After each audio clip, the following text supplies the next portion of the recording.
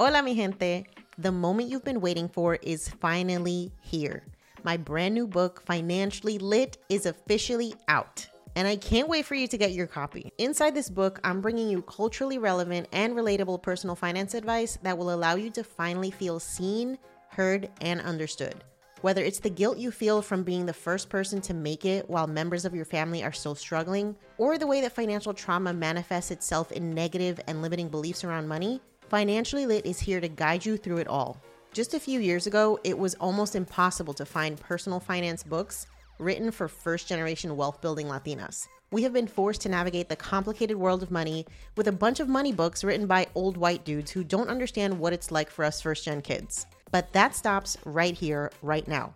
Inside Financially Lit, you will learn how to set boundaries with your familia, with your dinero, create and pass on generational wealth, diversify and increase your income, protect yourself from financial abuse, navigate the complicated relationship between amor and dinero, invest like a white dude or better, and so much more. You can get your hard copy and audiobook version of Financially Lit at financiallylitbook.com, and make sure to join our email list so you can find out when I'm stopping in a city near you for the Financially Lit book tour. See you soon.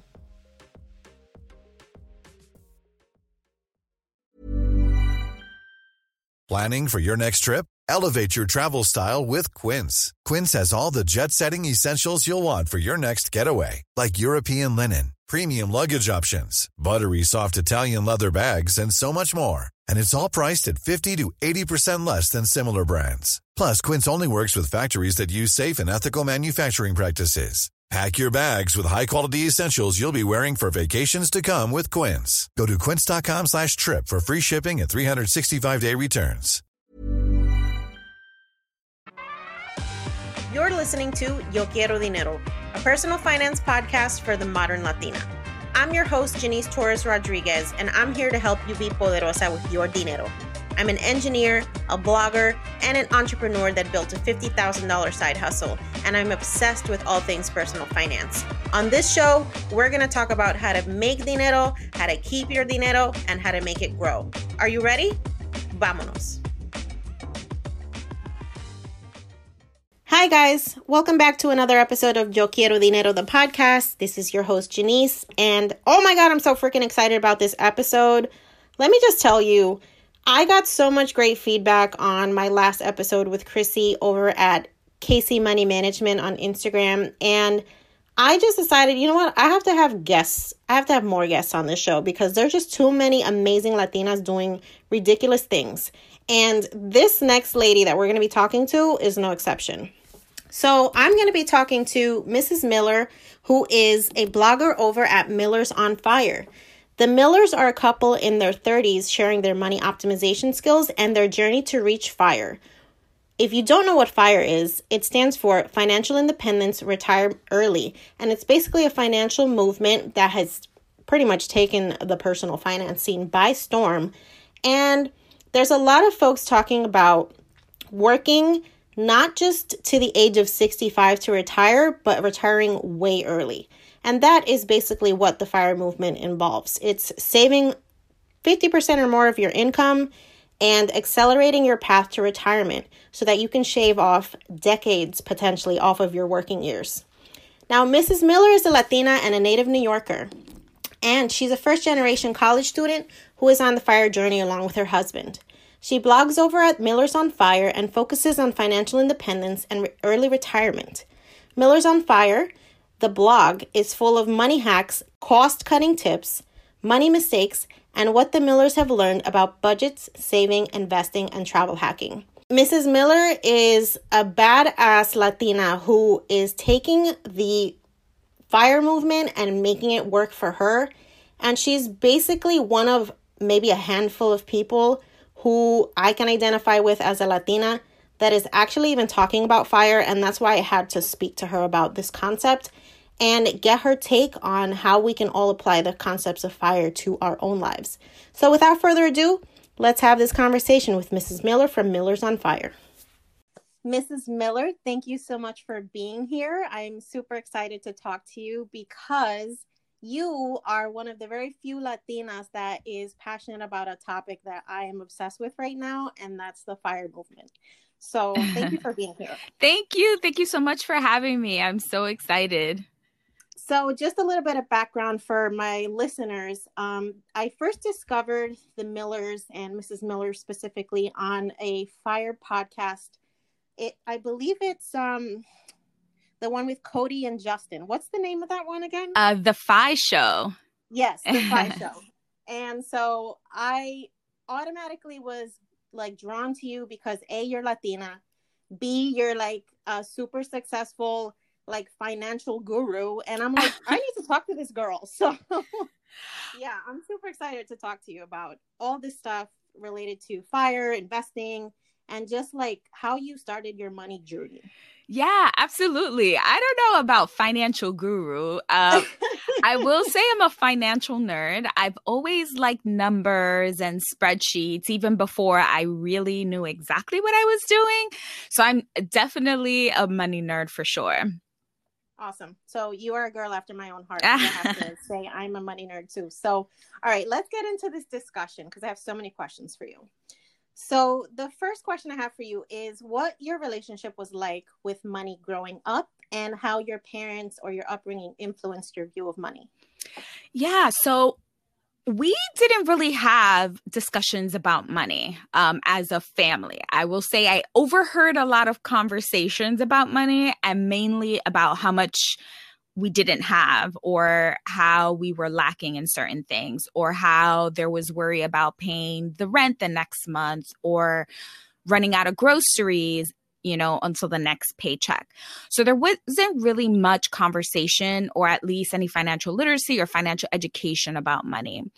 I remember my mom used to have a notebook and she would write out, rent X amount, food X amount, cable X amount, telephone X amount. So I remember, I had some sense of, you should know where your money should be going, or you should at least have an idea, write it out about what needed to be paid. But that was the extent of my money, my financial education growing up. I grew up in a pretty low income household, actually. Okay.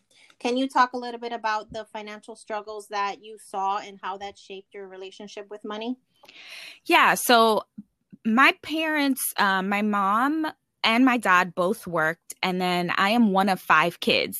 So there was a time where there was too many kids to send to daycare, and my mom basically took a sabbatical. She left the workplace and she was a stay-at-home mom. She was a housewife. My dad was the only person bringing in income. And my dad, he was okay with money. And when I say that is like he knew that he needed to put money, a little bit of money aside to save, but there wasn't any education about wealth building. But as kids got older and things got more expensive, I know that there was, we lacked we weren't able to get all the things that we wanted, right? We were able to have the things that we needed. So we always had a roof over our head.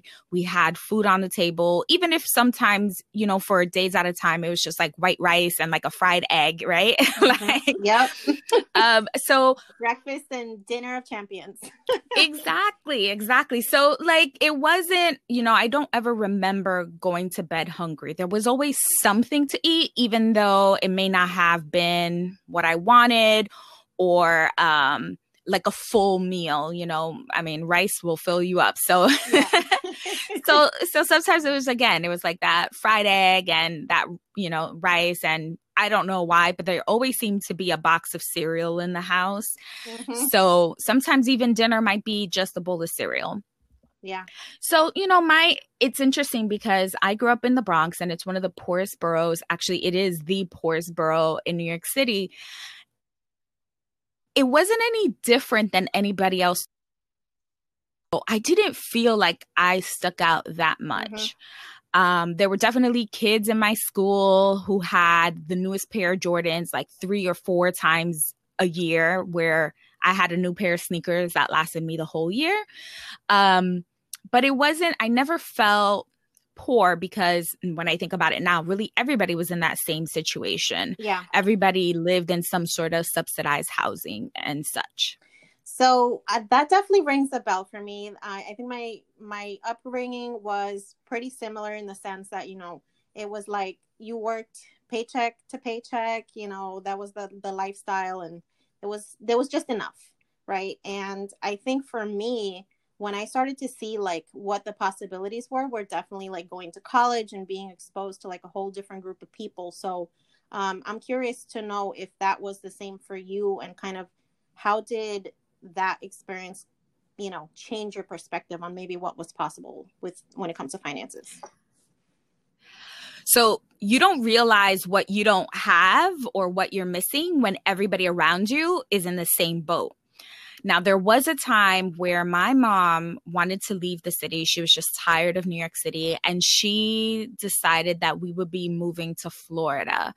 And not just, you know, like Miami or Orlando or Tampa, like a big city. Like, we moved to the smallest town ever, and it was predominantly white. And so that's also very different from the Bronx and how I grew up. So I was around 16 years old, starting I was a junior in high school, and it wasn't until then that I realized how different I was from everybody around me. And it was at that point that I began to notice huge social economic differences. You know, I was seeing 16-year-old kids who had cars that their parents bought for them. And I'm like, what? Like, and it wasn't like an old beater, you know, it was like the car of the year. I remember that there was this one girl who got a Mazda Miata, you know, little sports car for Christmas. And I'm like, what type of Christmas gifts are you guys getting? And so it wasn't until that it was at that point, I guess I was a little bit sheltered, or like I said, everyone around me was in the same situation. So when I got plucked out of living in the Bronx, going to school in the Bronx, and then went to this small town, was when I realized, like, wow, things are really different. It was at that point, like, I lived in the projects for the first time. Like, we had never lived in the projects. We did live in subsidized housing. But for those people who know New York City, like, there's something called Section 8, and those apartments could really be anywhere, and the government just subsidized that living expense for you. So it was at that point where it was a little bit shocking to see like how the other side lived, and this other you know, how the differences were, you know, like there was this huge gap at that point. For sure. So can you tell me a little bit about your career trajectory and kind of how you know, started your relationship with personal finance once you started making money? Yeah. So my first job was in New York City. And I guess in other big cities, they have like summer youth employment. So I think my first job was when I was like 14 years old, working in the summer. And I remember getting that, like, I think for that whole summer, we got like maybe $700, and that was huge. It was a lot of money for a 14 or 15-year-old. And I remember, you know, going back to school shopping, you know, and that was what I did. I bought my own books and my own, you know, binders and notebooks and sneakers and coats and anything I needed for the school year. And I think I spent a lot of it at McDonald's, to be honest. But once I graduated high school, you know, I think back about what I was 16, 17 years old, you know, your senior year of high school. People were, you know, doing things like SAT and ACT, and I didn't know any of that. I'm the first, you know, generation college graduate. And so I didn't really know what I was supposed to be doing. And I sort of observed what other people were doing, sort of just like followed, you know, like listened to conversations about how they were planning the next few years. I always thought I would go to college, but I didn't really understand what it took to get there, as far as, you know, filling out the financial aid forms and things like that. Yeah. And so that was sort of where my journey began. I ended up I remember I had got one of my first jobs while in high school after doing like the summer gigs was I worked at Burger King. And I remember I saved up my money from Burger King and I paid for like a one-night stay to go to the University of Florida, like orientation weekend. Like that was, you know, like my mom couldn't go because she had all these kids, but like I think I paid like $60 and, you know, some gas money. And I like went up by myself. And I remember, you know, like you had parents going with their kids and it was like this whole event. And I was, you know, I was 18 years old, 17 years old, and I was there all by myself. And I remember being on this campus and I was like, oh my God, I want to go to this school. But it was a little bit hard. It was hard to leave my mom with the responsibility of, you know, 5 or 4 kids by herself. So what I ended up doing was going to a community college. FAFSA pretty much covered the financial aid, and Pell Grants pretty much covered my education. Okay. I started working full-time right out as soon as I graduated high school. I worked for a small company and we didn't have 401ks or anything at that point. But really what I did was able to pay for a car. I needed a car to get to and from work and to and from school. I paid for any books and lab fees that were not covered by Pell Grant.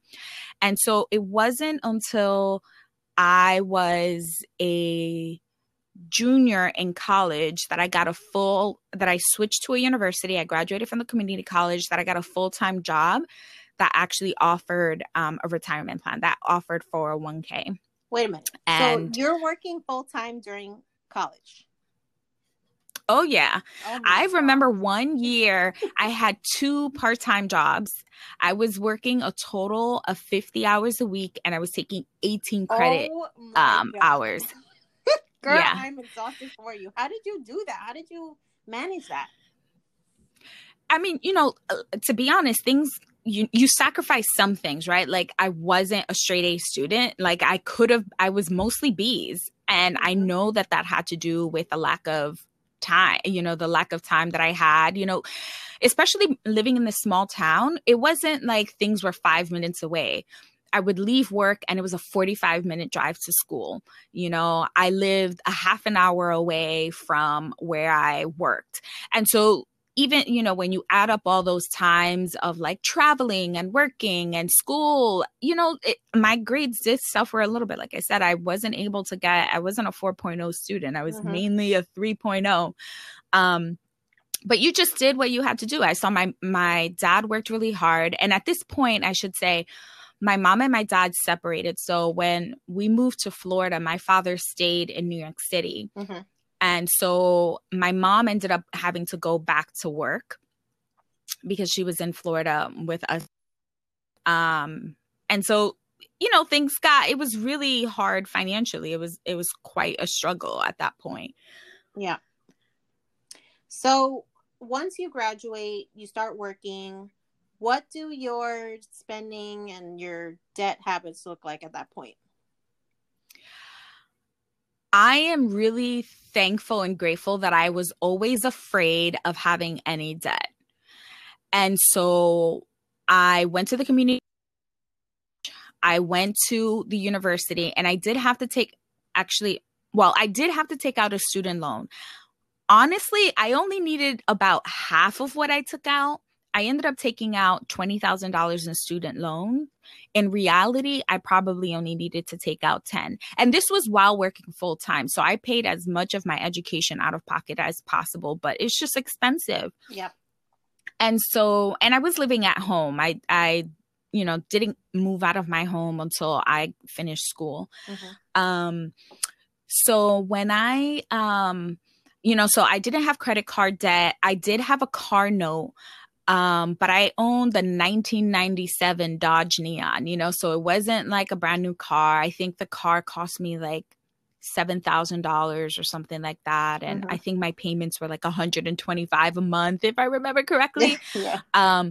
So the only debt that I had was the car note. And then obviously once I graduated from university, it was paying off my student loans. Mm-hmm. But also coming from a Latin household, and, you know, I was working, like I helped my mom out. There were a lot of activities and things. I remember my sister was in ROTC, so there were fees associated with that. And so you try to help out as much as and also minimum wage at that point was like $5.25, $5.50 something, Yeah. you know, so even though I was working full time, it wasn't a whole lot of money that I was bringing in. Are you the oldest of the five?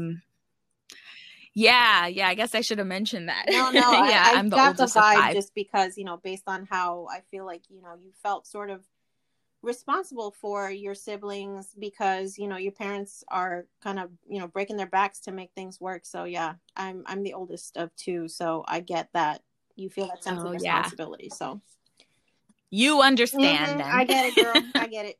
I mean, still to this day, we're 35 and 30, and I still feel responsible for her. So, you know, it's just one of those things that's never going to change.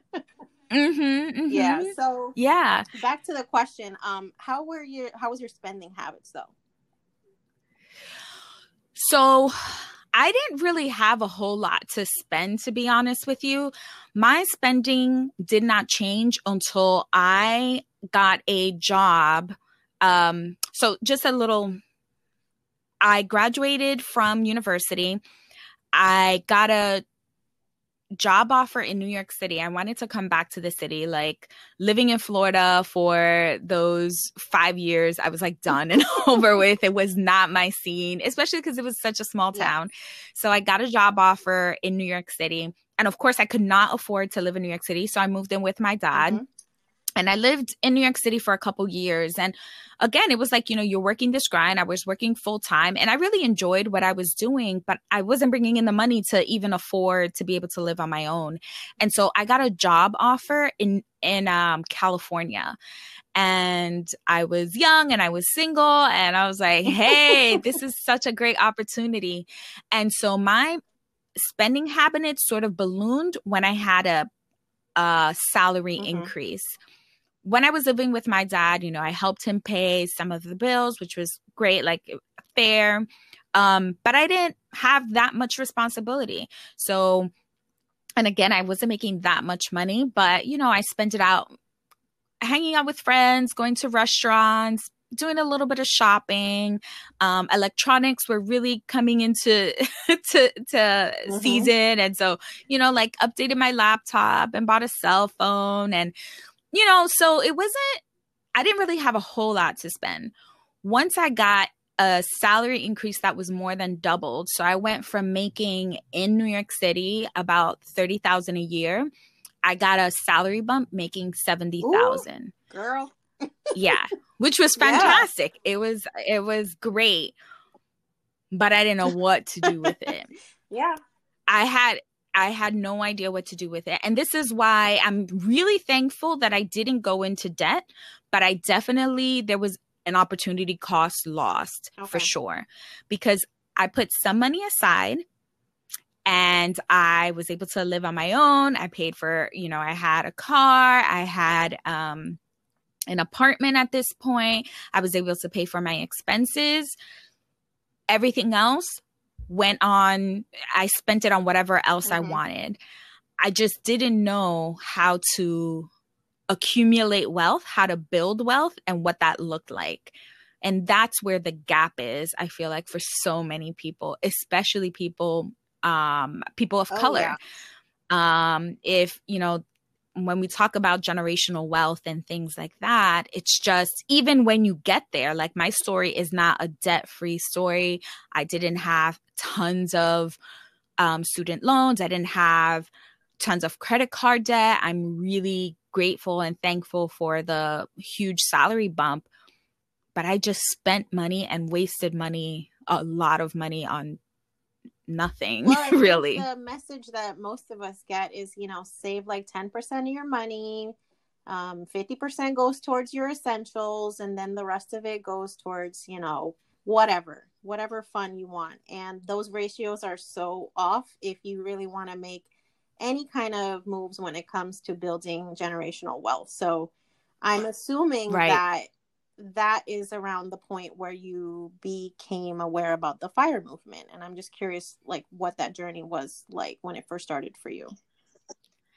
I wish that was where I had learned about the, but I spent a few years just like splurging on things. I had, what was funny is that in some ways I was frugal. I could never buy a $400 purse. I could never buy a $100 pair of jeans. But what I did was that I bought $400 worth of cheap purses. And instead of buying, one good pair of jeans, I bought, 3 or 4 $20 pair of jeans. Like there was still like a frugal side of me that was like, oh, I would never spend that much money. And like it was more, I didn't really think of it at that time, but when I reflect on it now, like the quantity was more important because I didn't have a lot growing up, And so now that I could fill this closet, and instead of just having 2 options of pair of shoes, I can have 7 or 10. I felt like I was buying the opportunity to have options. And so around 2010, I, knew that I was making good money and I had an opportunity to be a homeowner. And so I started looking at that and I said, what would happen if I were to just buy a home? And I didn't really think of it. I knew that I could afford it. I was paying my rent at that point was $900 a month. And I knew some people had had 3 bedrooms, 2 bath, homes and were paying like $1,400 a month. And so I said, I could do that. Like I could definitely slow down my spending and buy a home.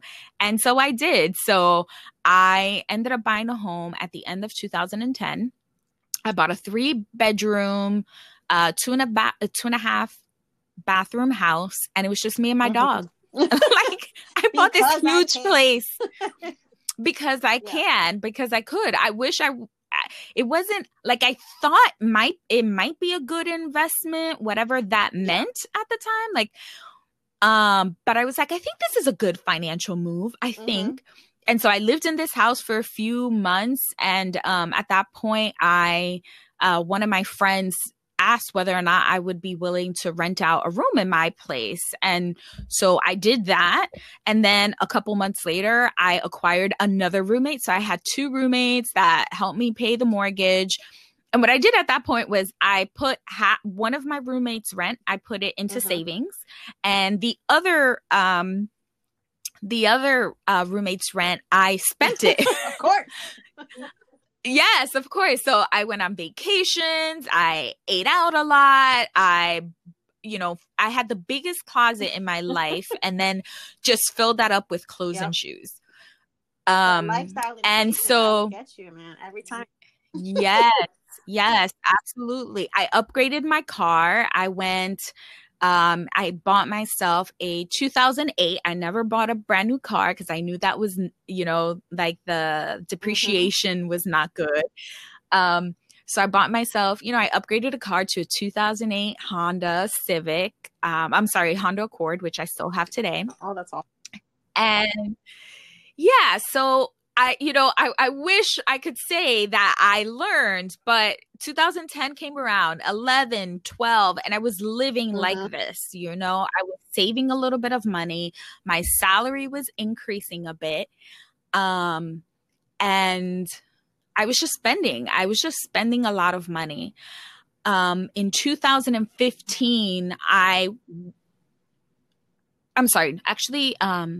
in 2016, I came across sort of a clickbaity article that said, 30-year-olds retire and travel the world. And I read the article and I sent it to my then boyfriend, now husband. I said, look at this. Like, do you think this is real? Like, could we do this?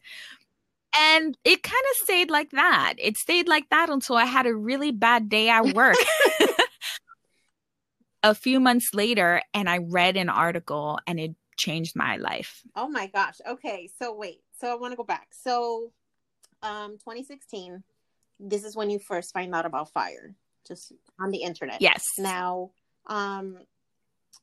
what was your first official deep dive into the subject? Like who initiated you? So I read that article, put it on the shelf. I had that bad day. It was a terrible week actually at work, and it was on a Friday. And I reread that article, and the article linked to a blog called Go Curry Crackers, kind of a weird name for a blog, but the Go Curry Cracker blog. And I began to read as many of his posts as possible because I was incredibly skeptical. I said, they must have been making $500,000 a year. How do you live on 50% of your income? I don't understand. Like, I wanted to understand exactly what was going on. And I realized that there were two people making about 60 grand a piece. And of course they had a few pay increases along the way. But it seemed reasonable to me. At this point in 2016, I was close to making six figures. And my husband and I were engaged and we were going to get married. So it was like, okay, well, now with the two of us, we'll be making six figures. We'll be making more than six figures. So how, I wanted to understand the math. And so I spent the entire weekend reading blog post after blog post. That led me into the world of podcasts. I began to digest podcasts that whole weekend. I found The Mad Scientist, his blog, which was fantastic. There was another one called the 1500 Days. And I was super excited about this. There was a part of me that also was upset. I couldn't believe I had no idea that this could be possible. No one ever told me and explained to me in such simple terms how one could invest. And that weekend sort of changed my life. Girl, you are speaking to my heart because I feel like literally my journey was the exact same, where I'm just like, I hate this fucking job. I need to do something different. I cannot handle this lifestyle. Like, I'm not going to work for another 35, 40 years of my life and then wake up one day and just drop dead because I gave all my best years to, some freaking corporate schmuck. So I am totally with you on like being upset about finding out about FIRE, because it's just like, dude, this is like, so it makes so much sense. Like, why aren't more people talking about this? And I feel like that's why this conversation we're having today is so important, because, even when you look at the vast spectrum of people that are discussing FIRE and that are kind of like the icons of the movement, they're like white men. They're just, and it's just like, but this is for everybody. Like, so we need to tell everybody. Oh, yes. Yeah, I mean, one of the things that, like I mentioned early on, that I was always a little bit of a money nerd. Like, I've had the same spreadsheet template that I used back in my college days. I kept track of my money. I did what those Forbes and, money basic articles talk about saving 10 to 15% of your income. Like, I was doing all of that and I wasn't going into debt. So a lot of the talk about money, I didn't feel really related to me. I didn't have a debt story. So I was like, I am doing well. I have enough money to buy a lot of the things that I want. I'm not accruing debt over it. I was actually a coupon clipper. Like, I used to, do those, especially because when I had the house, I had the storage space to store, 80 rolls of toilet paper and 16 bottles of shampoo. Like, so I was being as frugal as possible, but I was also not accumulating wealth. And there's, so I had a good income and I just didn't know what to do with it. And anytime I tried to understand what investing was, I didn't understand those financial words that were being talked, that were being spewed out at me. I didn't understand how to understand an annual financial report. I didn't understand all of these, terms. And so I just didn't do it. The closest thing that I understood was real estate. And so once I purchased my home, I said, well, if I ever decide to sell this house, I might be able to sell it for more than what I purchased it for. Like, that just seemed basic. And so it was, and all those blogs that I just mentioned, touch to the point that you just said. They were all white men who were talking about this. And so that was where sort of my blog came about. It was just, I got upset about not knowing what I didn't know. And then I'm like, no one I know invests in the stock market. No one I know has ever talked about this. Like, people don't know you can do this. A lot of the books, and I think it's incredibly important, but a lot of the books, the financial books, because I did read some of them, talked about, you know, again, saving the 10 to 15%, making sure you keep a good credit score, don't get into debt. And I was doing all of that. So I thought I was good. By all accounts, you're following the prescribed, way to just make it in America and, retire at 65 with a nice little pension or 401k and be on your merry way. But Right. So how did you bring this up to your husband, and like, what was his initial reaction? Was he like, yeah, let's do it? Or he's like, what are you talking about? Oh, man. So I started on a Saturday, spent all day. I started on a Friday night. I spent all day Saturday and pretty much all day Sunday. And Sunday night, I had all my spreadsheets in place. I had used all of these financial calculators and FIRE, retire early calculators that were out there. And I said, honey, remember that article that I sent to you while we were dating? And again, that was a year prior. I said, I think we could retire in 10 years or less. And, of course, that's interesting, right? Course. Like, what do you mean? But there's a lot of skepticism. And I showed him and I said, look, we have my student loans. By this time, I had already paid off my car early. But he had a car note. And so I said, if we can get rid of this debt, and at that point, I think it was about $8,000 to $10,000. If we can pay off this debt, all of the money that we're using to pay the car note and the student loans, we can start putting that money into investments. And, we can increase what we contribute to our retirement plans at work. And that's investing, And my husband, he knew about investing. Like, he started investment clubs going with his dad when he was like 11 or 12 years old. Okay. Is he white? But he's a white man, correct? No, really? Actually, he's half, okay, right? Cool. He's what he calls himself German chocolate. Okay. His mother was born in Germany and his father's black. When you're in an investment club, that is not a term that I ever heard growing up. So kudos to him and his family.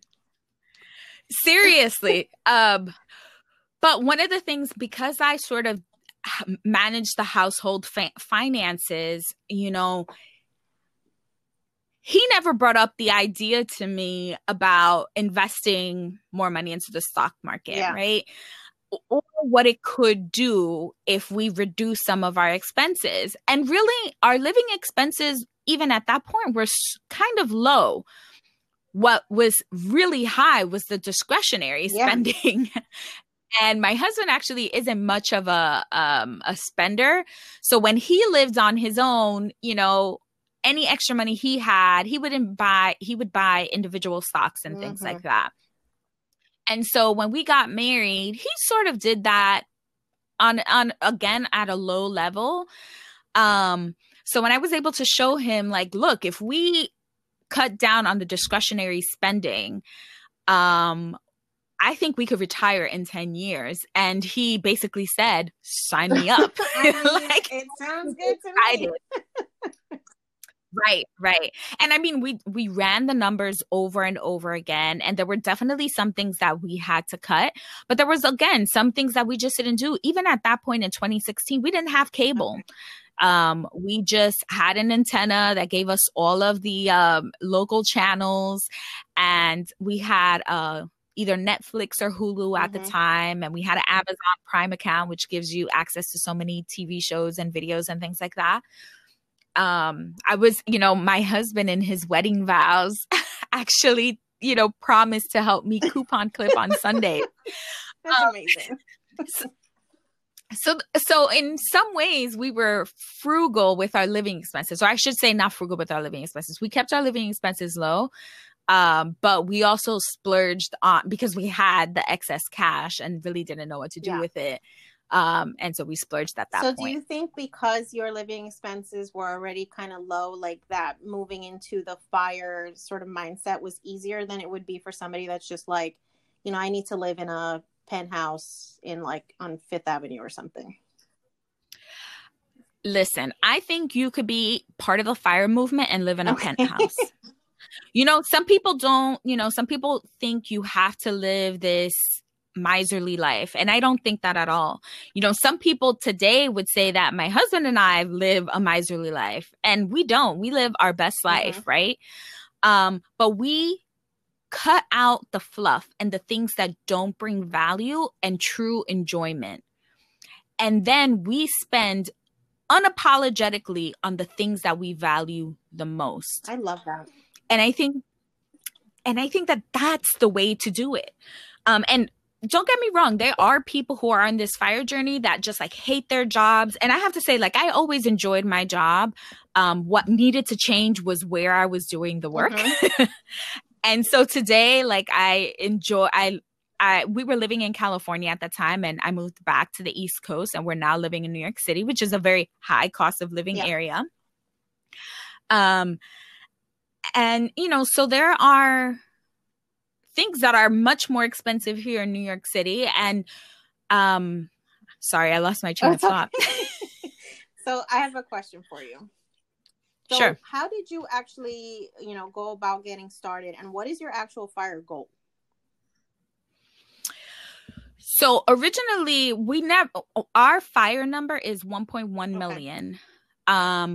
What we do not include in there is our real estate investment. So as I mentioned, we moved from California to New York City, and that home that we owned became a rental property. Okay, so you held on to it instead of selling it. Exactly. And it has appreciated greatly. So that home, I purchased it in 2010. So that was not the very bottom of the market, but the market was pretty low for real estate. A lot of people were losing their homes and short selling and foreclosing. And actually that was how I got this house. It was a short sale. And so I purchased that home in 2010, and here we are in 2020, and that home has appreciated probably by $200,000. Wow. So is your plan to hold on to it basically until, you're ready to cash out, or? Yeah, I sort of vacillate between whether or not I want to keep it forever or if I eventually want to sell it. Right now, it cash flows. Which means basically the rent that we collect, it pays off the mortgage, all of the expenses, and we're able to keep a couple $100 on the side for us, which is nice. And so what I've been doing with that money is putting it into a real estate a real estate savings fund, because I would like to purchase another rental home, I should say. Do you guys have long-term plans for leaving New York to accelerate FIRE, or is that where you guys are going to stay? I think again, this is something we vacillate on. So my dream idea of FIRE is to be able to do a little bit of contract work, because like I said, I do find enjoyment in the work that I do. It's really fulfilling. But at the end of the day, I am going into my job, 8 hours, 10 hours a day. And so I would like to have a little bit of flexibility of not taking on as many projects, but still doing some of the work. So we talk about living in New York City part of the year. Most of my family still lives in Florida, so living in Florida the other part of the year. And my husband is from California, so living in California another part of the year. We have also talked about living internationally. That is something that I would like to do. And with our apartment here in New York City, I've talked about this in the past, but the apartment that we live in now is actually a co-op. My grandmother purchased this co-op in the late 70s for about $5,000. Oh yeah. And so she owns it outright. And about a year ago, we moved in with my grandmother. Her health was deteriorating quite a bit, and she really couldn't live alone. So when we moved from California to New York City, we had our own apartment. We were paying about $2,500 a month in rent. And when my grandmother's health began to deteriorate, we as a family spoke about some of the options for sort of helping her. And one of the things that I suggested was my husband and I could move in because she has a 2-bedroom co-op.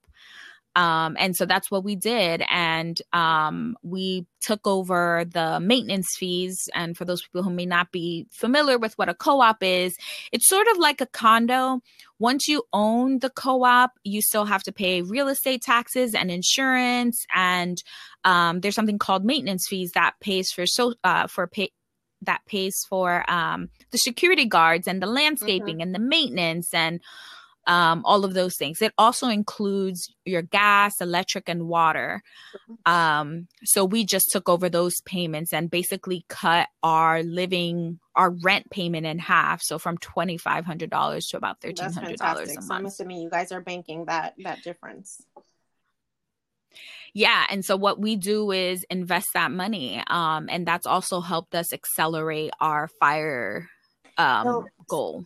For sure. And because we have the co-op, if we ever decided to leave New York City, this is New York City. A lot of people want to live in New York City. We thought we could also turn this place into a rental property. So bi-coastal landlords. Got it. Okay. So question for you, that you mentioned investing that additional money that you're getting now that you're not spending $2,500 a month on rent. So what's your investment strategy? So the first thing that we do is try to reduce our taxable income for sure, because especially living in New York City and also living in California, these are two high tax states. And we earn pretty well.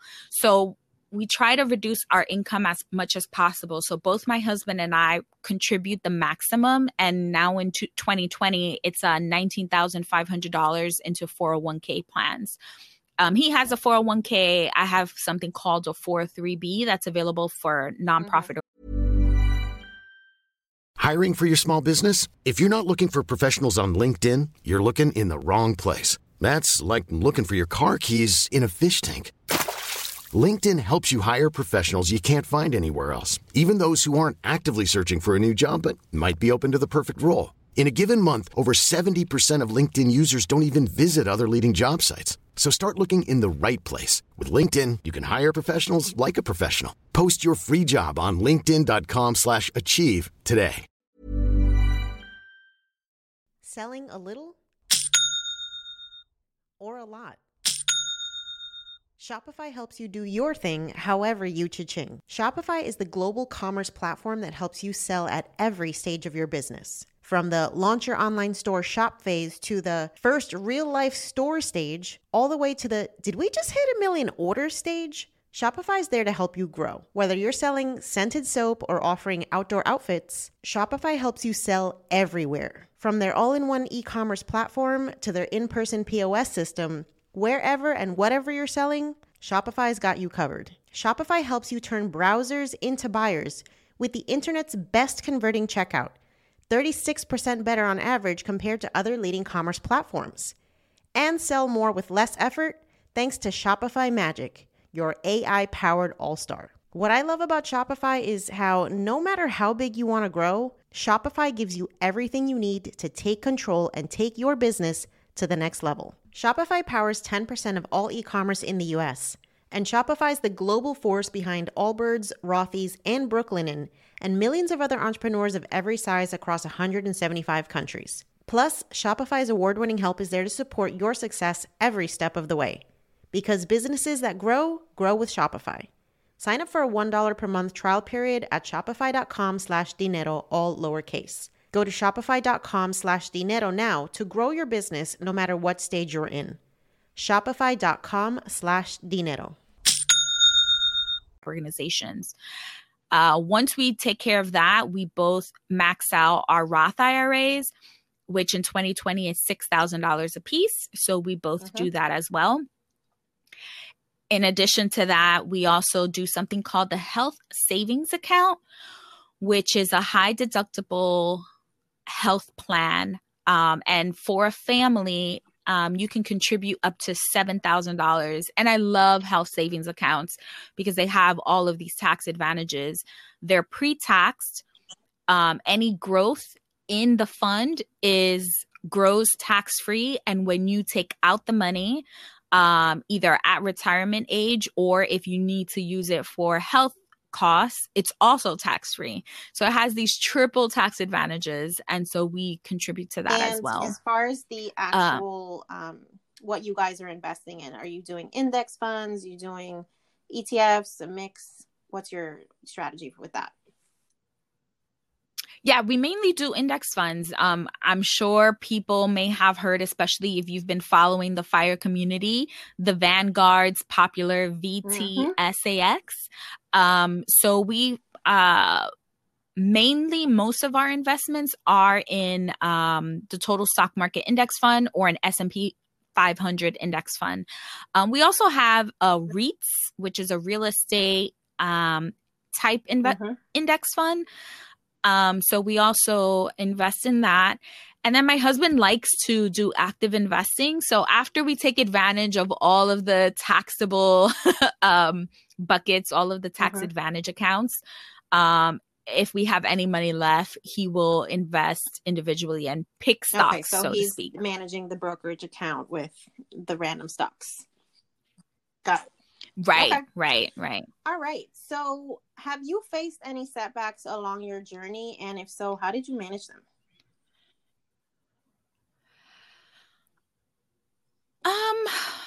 I don't think we've really had any setbacks. We've had to definitely pivot sometimes, right? When we moved from California to New York City, our rent was much higher than what our mortgage was in California. So, we had to reduce, maybe not maxing out our Roth IRAs completely, but we still contributed as much as we could. So that was sort of a pivot that we did at that point. We also, I'm trying to think if there were any other ones. I think that was probably the one that we did where we had to make some changes or sacrifices, was doing that once our living costs increased a little bit. And you're still on a 10-year journey. Is that correct? Yeah, actually, it sort of shrunk down a little bit. So in 2016, once we paid off our debt of the car note and the student loans, we got onto the FIRE journey right at the end of 2016, where it was like maxing out our 401ks and Roth IRAs. We were able to start that at the end of 2016. So we calculated from 2017 to 2027 would be when we would reach our FI goal of 1.1 million. And we've been able to shave off a year and some change because the stock market has been incredibly on fire the last couple years. We don't anticipate that happening for, consistently forever. But for right now, if things continue the way they have been, or continue even at, returning 6-7% a year, we think we'll be able to retire by sometime in 2026. So yeah, it's a good time to be in the market. That's for sure. Yeah. And, I mentioned a lot of high numbers. And one of the things that I don't want to do is for people to feel like they have to do it all. You do not have to do it all. But what you do need to do is do something.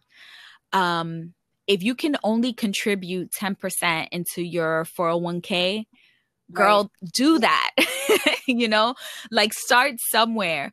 But next year or on your next raise, try to increase that by what your raise amount is. So if right now you're bringing home $2,500 a month and you get a raise that you can bring home $2,700 a month, I challenge you to try to keep living on that $2,500 a month and see what that would look like if you were able to invest the remaining Absolutely. 200. And it's all about that lifestyle creep again. We're so eager to show off our success and accumulated wealth. Yes. And it's just like, it doesn't mean anything if it's going out the door. It's only making a difference for you if it's actually growing into something that's sustainable. So one of the things that I love that you talk about is this concept of wealth guilt.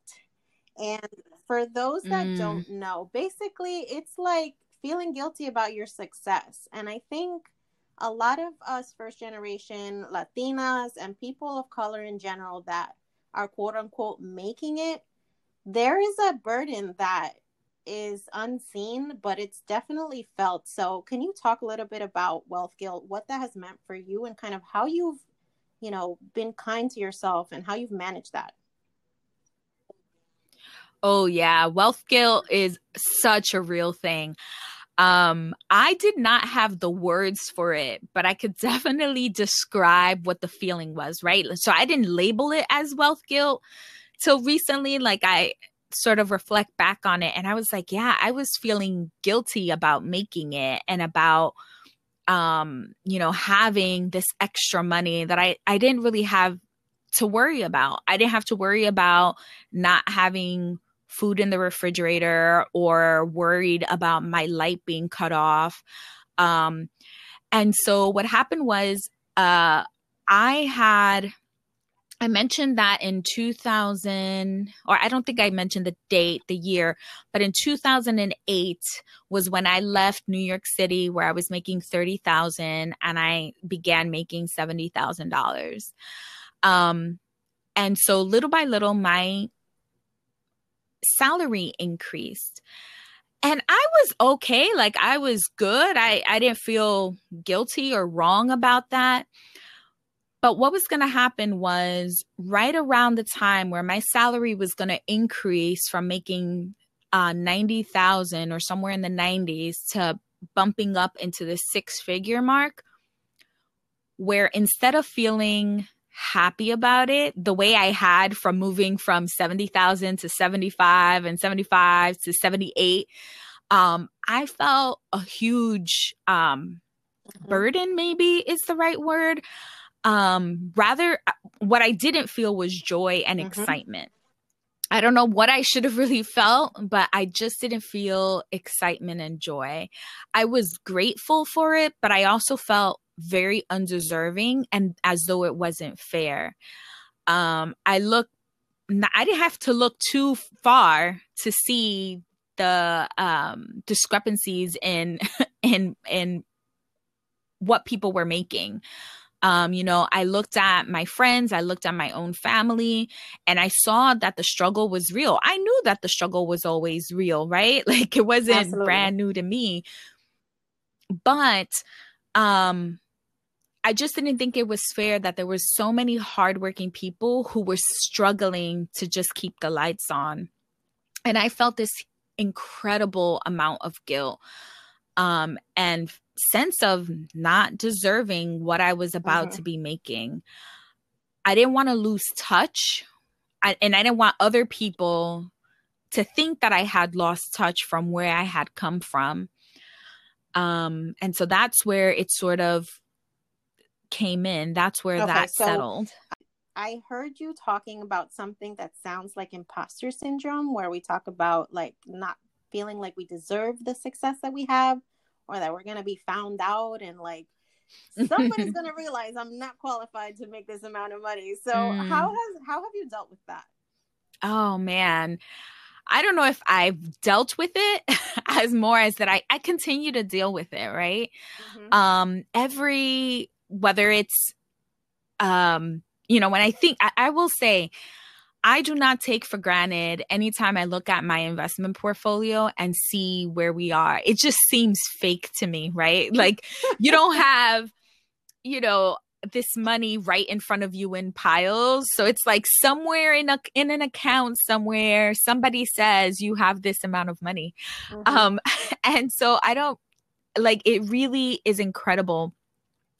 I sort of alluded to this before, where some people think that people on the FIRE journey are living these miserable lives and who don't enjoy their life. And man, just today, someone posted, if you won $99,000, what would you do with it? And I'm like, see that too. But I think I was investing Latina on it. Yes. And I answered, I'm like, look, I would save 95% of it. I would invest 95% of it, and I would splurge, and I would splurge on 5%. And to be honest, I don't know what I would necessarily splurge on.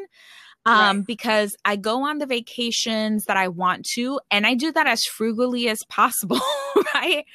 Yeah. We are budget girls at heart. Like, people don't realize that. Mm-hmm. I will never buy anything that's not on sale. Like, I don't care how much money I make. Right.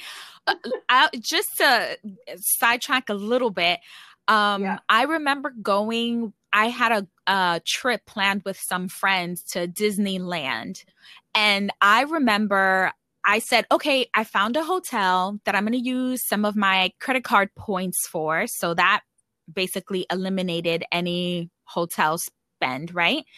I said, but it has a kitchen. So what we'll do is that once we land, we'll go to the supermarket and buy things to go to Disneyland, like buy cold cuts and make sandwiches and bring fruits and pack that in. Mm-hmm. And they had no idea what I was talking about. Like, what are you doing? And I'm like, well, I'm not going to spend, $20 on a cheeseburger and a drink. Like, that's just absurd. Facts. And so even at that point, I was making good money. I could have spent it if I wanted to, but why would I? Why would I just waste my money in that way? And so, going back to the imposter syndrome, I think that was probably what also fed into feeling the wealth guilt. It felt like I didn't belong. Like someone was going to realize this girl from the hood in the Bronx does not need to be making this amount of money and does not need to have this amount of savings and does not need to be investing. Who does she think she is?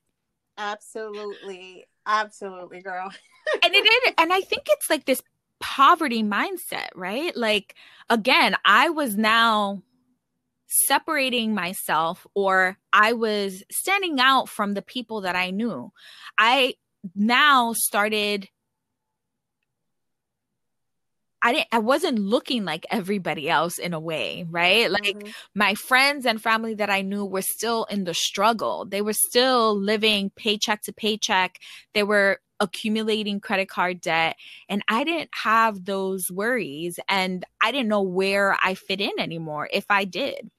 Well, that's the thing, because it's very easy to feel that way when you don't have people around you that look like you, that are accomplishing what you're accomplishing. So not only is it a combination of just the poverty, setting that we grew up in, but then it's just well, what role models do we have to look to be oh, I understand the path to get to X, Y, and Z because this person who looks like me, who has my backstory, has done it. Mm-hmm. And I feel right now Latinas are, well, not right now, but we have been having a moment, right? And I think especially right now, people are talking about J-Lo and Shakira and the successful Latina and the Latinos that can do it all, but other than singing and dancing and looking beautiful, who do you know that's a Latina that's a Susie Orman? Right. No, this is exactly the point, right? This is why we need to begin to educate ourselves so that we could educate other people and be role models and be examples to what success looks like. Yep. What investing looks like, what, high earning Latinas could do. Like we need to be the face. And I love what you're doing with your podcast. It's like having these conversations with women at this point, having these conversations with women about like, this is possible. Your story may not be exactly like mine. You may not be making six figures, but at the end of the day, the mindset should be the same, that you can change the trajectory of what your financial legacy will look like, and what you could be the one to change what generational legacy your family has. Absolutely. I think we're all part of the generation of Latinas that are going to break the imposter syndrome epidemic, because if we become the norm, then there is no imposter. Amen. Yeah, no, it's so true. And like I said, it's still something that I kind of, it's not done and over with. Like I have my moments and I'm like, man, this is kind of crazy. I feel you, girl. Let me tell you a story real quick. Yeah. Because I had one of these moments the other day, and it was a combination of like the imposter syndrome, like who the hell does she think she is, and the wealth guilt, like who the hell does she think she is? Because it's the same message that they both send back to you, right? It's like, who are you to have all this money and to be able to do these things? So my husband and I, we recently came back from Europe. We took a trip to Paris and London. We love to travel. Like that's basically why I work. I don't have nice fancy clothes. I don't like things, but I will spend like a ridiculous amount of money on travel. And that's just my thing, right? So we go to Paris and I'm like, I've been thinking about buying a Louis Vuitton bag for years. And every time I see the price, I'm just like, yo, this is ridiculous. Like, why? Why do people do this? But I get to Paris and I'm like, you know what? If I'm going to buy Louis Vuitton, it's going to be in Paris. Yes.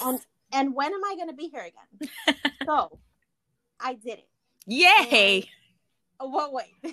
Uh-oh. Because, I'm in the store and I feel like I'm at the store. I'm having like an out of body experience because it's just like, I don't even know what's happening. So I come back to my Airbnb and I put the bag on the floor and I'm just like, we're staring at each other for like 30 minutes. And this like overwhelming wave of just like guilt just washes over me, because I'm looking at this bag knowing that it's not just a bag. Like this represents, I don't know how many hours of work that my mother has to put in, that my father has to put in, that like people around me would look at it and just be like, you paid how much for that bag? Like, what do you mean? And I had to literally like talk myself off of like the cliff, because I was ready to be like, I can't do this. This is too much. This bag represents too much just struggle. And I just, it's like crazy how we just feel like we don't deserve these things because of what we have come from. And I don't know. I'm still like, I haven't even taken it out of the box yet, because I'm like, I don't know if I can even tell my mom that I bought one, because she would look at me sideways. Girl, I feel you. I feel you. You know what's interesting? I really kind of go back because I feel like the FIRE movement gets this incredibly bad rap. And I did not purchase a luxury bag until after I came into the FIRE movement, right? Which sounds which sounds crazy. I mentioned before, I would never spend $50, $75, $100, $200 on a pair of jeans. I had a lot of, like cheapy bags that I bought at Ross and Marshalls and things like that. And it wasn't until I left California. So we had a home that was over 2,000 square feet. I think it was like 2,300 square feet. And we moved into a 400 square foot apartment. I had 2 back-to-back garage sales where we made some money, but the rest of it, I didn't have time to even give it away fast enough. Like I told people, come grab things that you need. Like it has to go. Everything else, I loaded up in the back of a friend's pickup truck and I said, take it to Goodwill. And I remember when that pickup truck was leaving, I said, that is thousands of dollars being thrown away. Mm-hmm. And when I moved to New York City was when I sort of really understood that the amount of things that you have, the quantity of the amount of things you have means nothing. It's not Absolutely. valuable at all, because I am not a minimalist at all. But it was just like, oh my God, like all of that money went kaput. Yeah. And then about a year after living in New York City, I had always wanted, and that's not true. I didn't always want a Louis Vuitton bag or Chanel purse. This didn't come in until afterwards because I could never spend that much money. Yeah. But there was this one bag that I really, really wanted.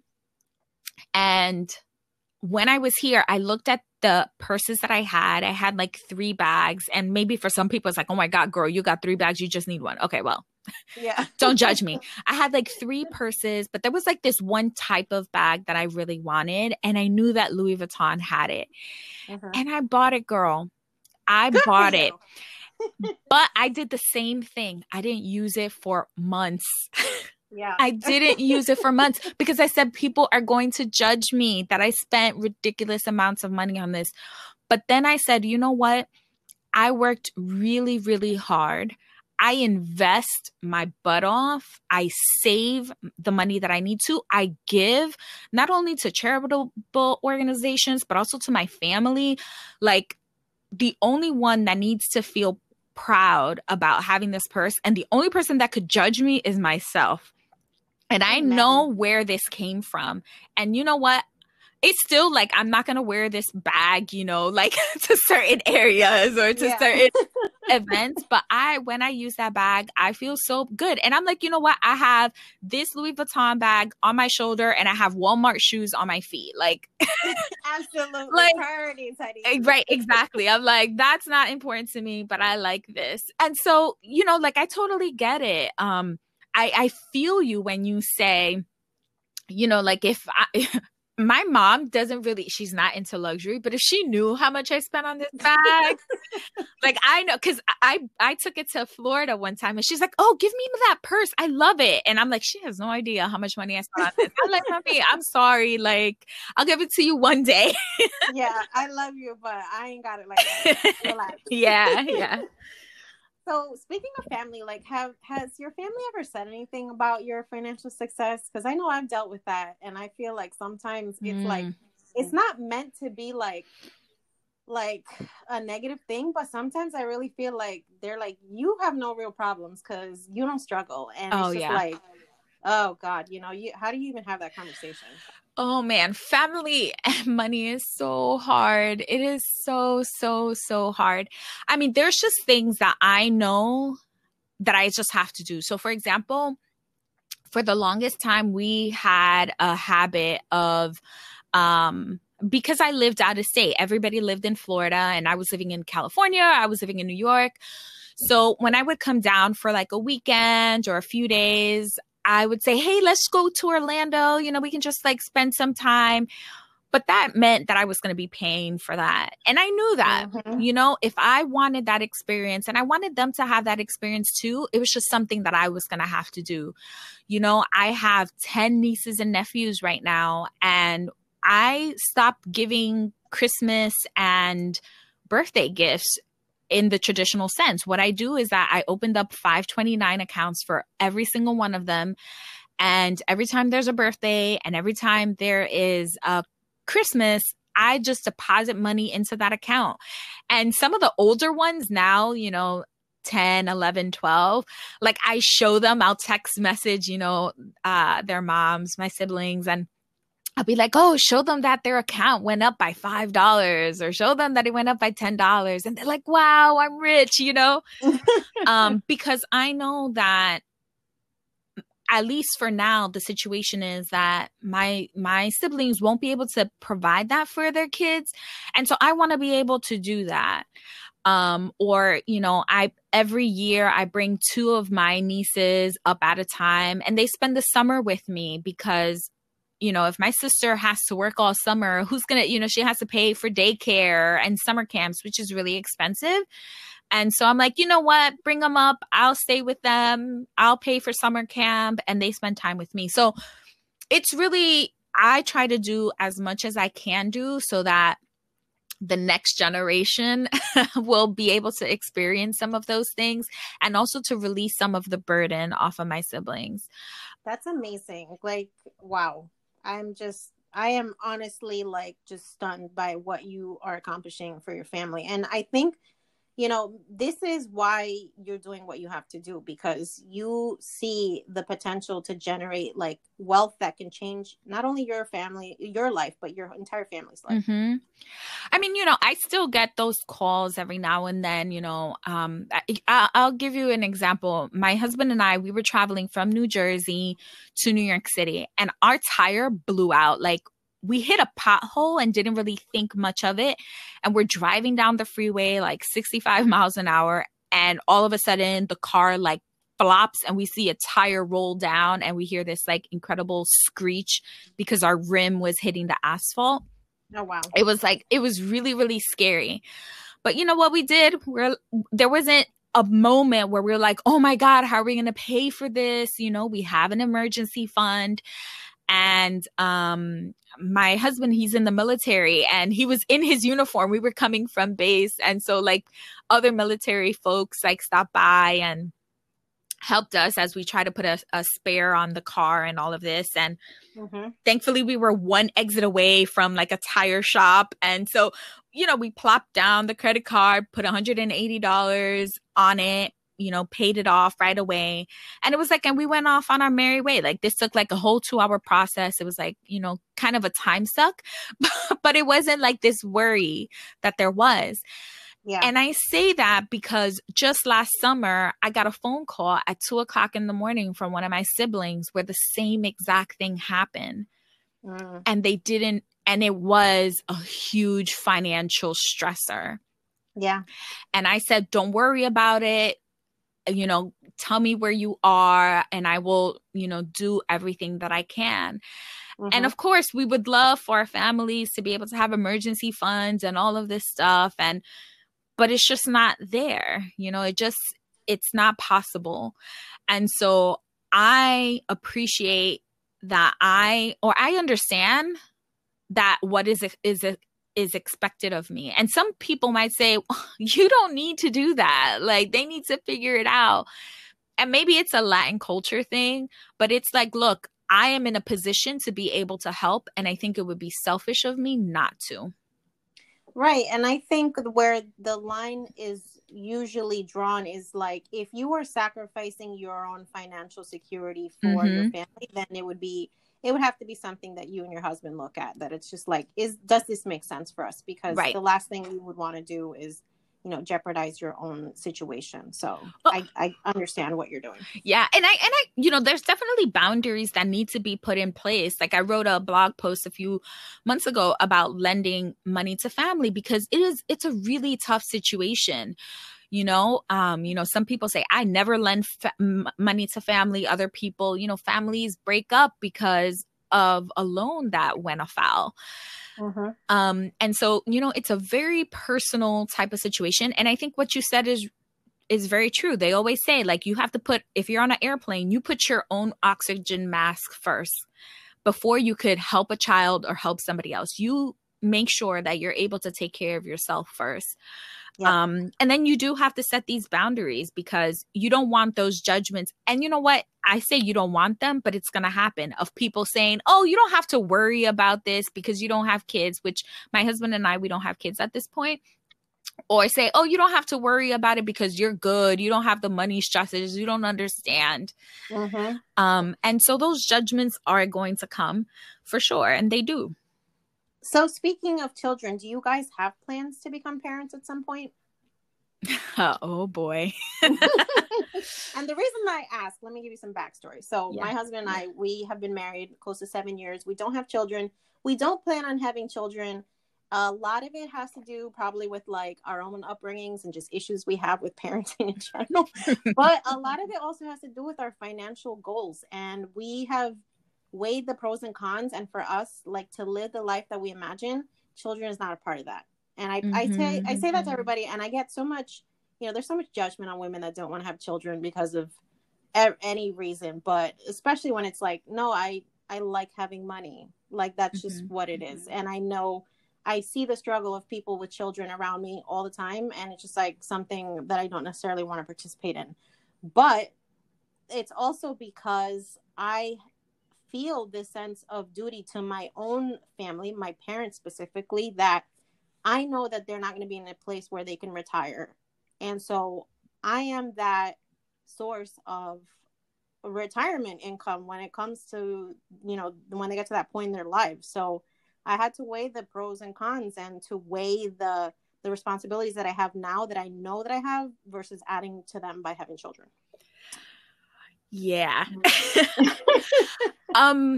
You know, like I don't know if money so much factors in for me in that. Because I know, like, I wouldn't, for me, I am not so married to the idea of like, once we hit 1.1 million or once we hit 2027 or 2026, I'm leaving my job and that's the end of that. To be honest, my husband, he's like, tell me the date and I'm quitting. Like, that's it. I am, on the other hand, like, I do see myself still bringing in some source of income because I just like to work. I enjoy the job that I have. And especially if I could make it into an ideal situation where I'm like doing contract work or not having to work 40, 50 hours a week, but work on a project, you know, a few hours a week. I would be happy with that. So I feel like for me, what the biggest hesitation is just because I'm a little bit older. And so I just wonder, you know, when I got on the FIRE journey, I will say that one of the things that I really liked the idea of was the possibility of being a stay-at-home mom. I, to be honest, don't think that I would do that, but I love the idea of having the option of being in a financial situation where I could be at a stay-at-home mom. You know, I talked about my growing up, my mom, you know, I was one of 5. So there were, you know, I didn't have a parent assist me or accompany me when we went on a field trip. Or I remember when I had a play and I didn't have my parents there. Or, you know, like those type of situations, just because they just couldn't do it. Right. And so I do think about wanting to be able to provide that, but I don't know. For me, money is not that much of a factor. But one thing that you did touch on is that something I think, especially for people of color and Latinos particularly, is that we take into consideration our parents' financial situation as part of our FIRE goals. One of the reasons why I don't consider my real estate investment, the real estate property, is because I kind of consider that as part of my parents' financial help, so to speak. This is why I don't consider it part of my FI number. Our FI number is specifically our investments and not our real estate, because I do know that I will need to assist them with that. And it's just the truth, you know, it's just the fact. Are you investing in things like a long-term care insurance plan or things like that for your parents? Or like, what are you doing to factor them in? So the first thing is, for example, the real estate property. Me and my dad have had conversations in the past year, which have been great. Like, I just found. Ever catch yourself eating the same flavorless dinner 3 days in a row? Dreaming of something better? Well, HelloFresh is your guilt-free dream come true, baby. It's me, Keke Palmer. Let's wake up those taste buds with hot, juicy pecan-crusted chicken or garlic butter shrimp scampi. Hello Fresh. Stop dreaming of all the delicious possibilities and dig in at HelloFresh.com. Let's get this dinner party started.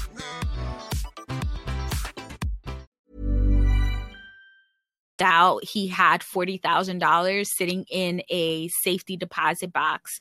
Who does that? Oh my God. Yeah. I don't know how long it took him to accumulate that amount of money. And it's just sitting in a safety deposit box. And so it was just like, okay, we need to get this money out of there because you're not even earning. It's not keeping up with inflation. Exactly. It's just losing value. And so my dad, I don't worry as much about. But my mom, for example, you know, she wasn't working for almost 15 years when she took the sabbatical to raise all of us. So I do worry about her financial state for sure. So this is why I say, like, I think about selling the property at some point. And I also think about keeping it so that once it's paid off and that cash flows, I can assist my mom with her living expenses. I haven't looked into long-term care, but that is something that I definitely should. You know, I do think about those things. My grandmother, for example, that this is something else that, you know, one of the things I really wanted to make sure that we as a family didn't lose the apartment, the co-op in New York City, because it is a place that is paid off. And I'm like, if mom needs to go somewhere, this is a perfect place to be. It's a 2-bedroom apartment. You know, she can be here and not have to worry about paying rent for the rest of her life. You know, like she could just be in this situation in a place that's already paid off. Yeah. So what keeps you motivated to follow this road that is less traveled when it comes to the FIRE movement? Oh, man. Unlike most people, it's not the end date, right? It's not a specific date, but it's just the freedom of being able to be, it's the freedom to be able to choose what I do with my time and what I do with my life. What keeps me motivated is looking at my 10 nieces and nephews and making sure that they are in a situation where they don't have to worry about whether going to a community college or university or having a full-time job and sacrificing their grades is an issue, where they can just choose to do what is in their best interests, you know, whatever interests them. You know, thinking about passing down generational wealth and, like I said, changing a financial legacy for my family is what motivates me. I love that. So what advice do you have for someone that wants to start this process or just get control of their finances, but they have no idea where to start?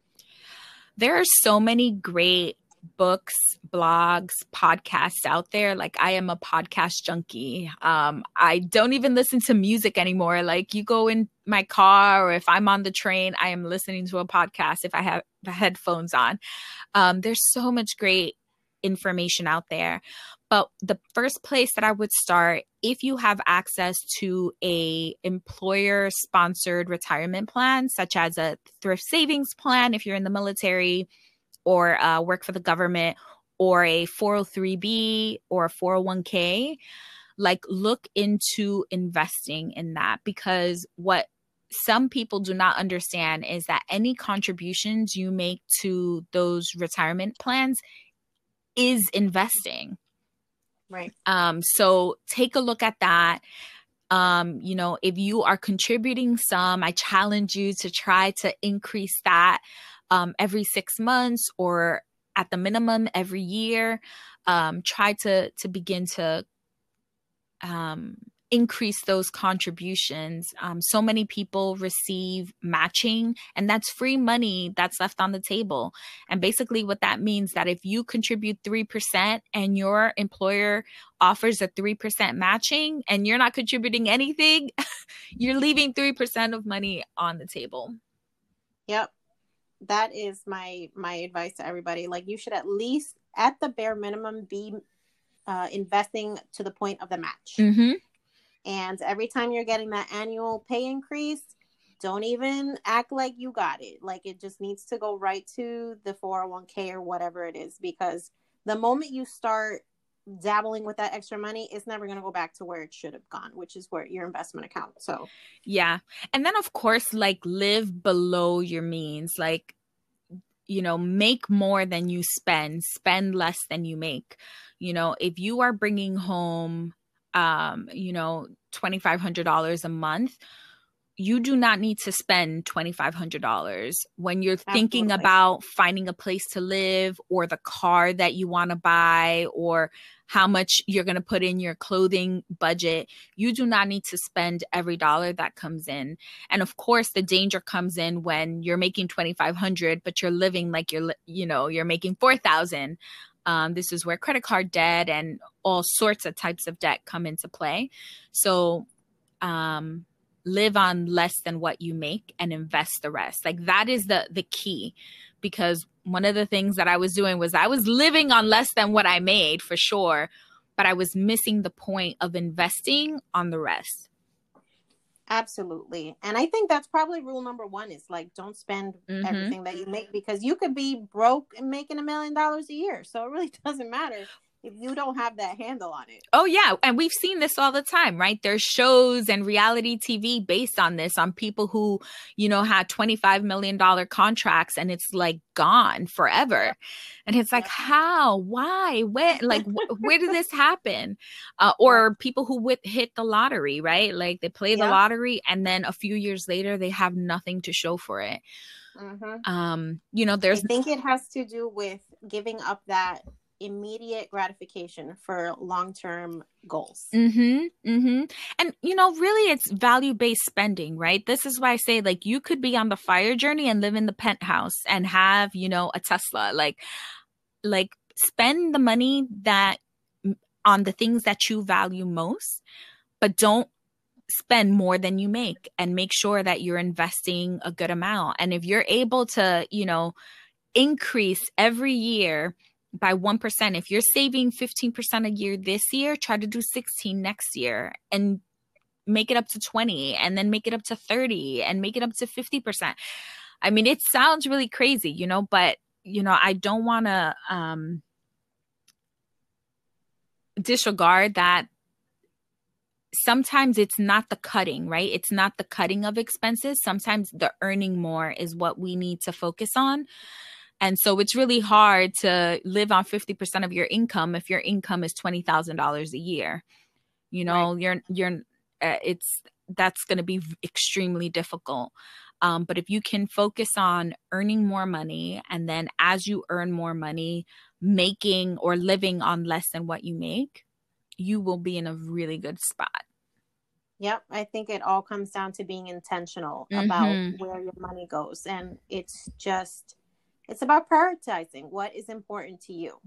Absolutely. Like you said, if the penthouse is important, budget for that. If it's not, then don't do it because you feel like that's what you need to do to keep up with the Joneses. That's all it is. Yeah, absolutely. Yeah. Yep. All right. So where can we find out more about you and follow your journey? Oh, thanks so much for this opportunity. So I am most active on Instagram. You can find me at Mrs. Miller on Fire. And then I blog over at the millersonfire.com blog. Awesome. Well, Mrs. Miller, I just want to say thank you again. This conversation was excellent. I think we covered so many topics that are so relevant to not only Latinas, but just women in general. And I'm so proud of you and everything that you're doing and the voice that you represent amongst our community, where you're just opening people's eyes to the possibilities. And I think that's step one, right? It's like we have to make people aware that this is even an option so that they can start having those discussions with their friends, their family, and just realize that like the wealth of the world is not just for the rich, elite white man. Yeah. We can all have it. Yes. No, absolutely. I think this is great. I mean, I appreciate what you're doing and the platform that you're using, because we need more voices. A little while ago, I talked about how much I love podcasts. I don't have many Latina women talking about money in my podcast list. So I love what you're doing. Keep it up. And yes, let this be an encouragement to everybody out there. Like, pick out the things that you can do. You may not be able to live off of 50% of your income at this point, but you might be able to live on a little bit less than where you are right now. Absolutely. Once again, thank you so much. Thank you. This was so much fun. I told you guys this was going to be an awesome conversation. Mrs. Miller, thanks again for joining us. This was a great conversation, and I hope that you got some value out of it. Now, if you want to find some more information out about the FIRE movement itself, head on over to YoQuieroDineroPodcast.com and check out our blog section. You can find all types of articles about different finance and investing topics, including the FIRE movement. And if you're loving this podcast, make sure to subscribe, and even better, leave a review. If you're listening on Apple Podcasts, that's the purple app on your phone, go ahead and leave us a 5-star review. And please be sure to share this with your friends and family or anybody else that you think would get some value out of this discussion. Until next time, stay poderosa.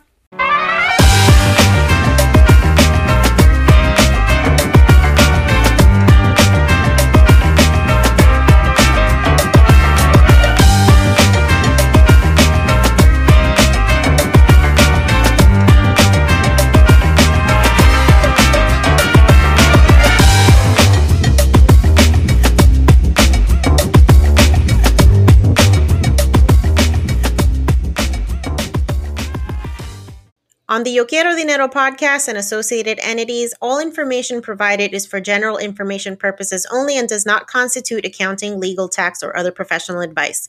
Listeners should not act upon the content or information found here without first seeking appropriate advice from an accountant, financial planner, lawyer, or other professional.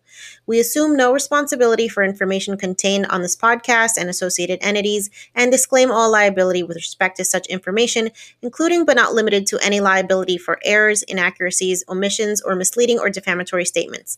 Usage of this podcast and associated content constitutes an explicit understanding and acceptance of the terms of this disclaimer.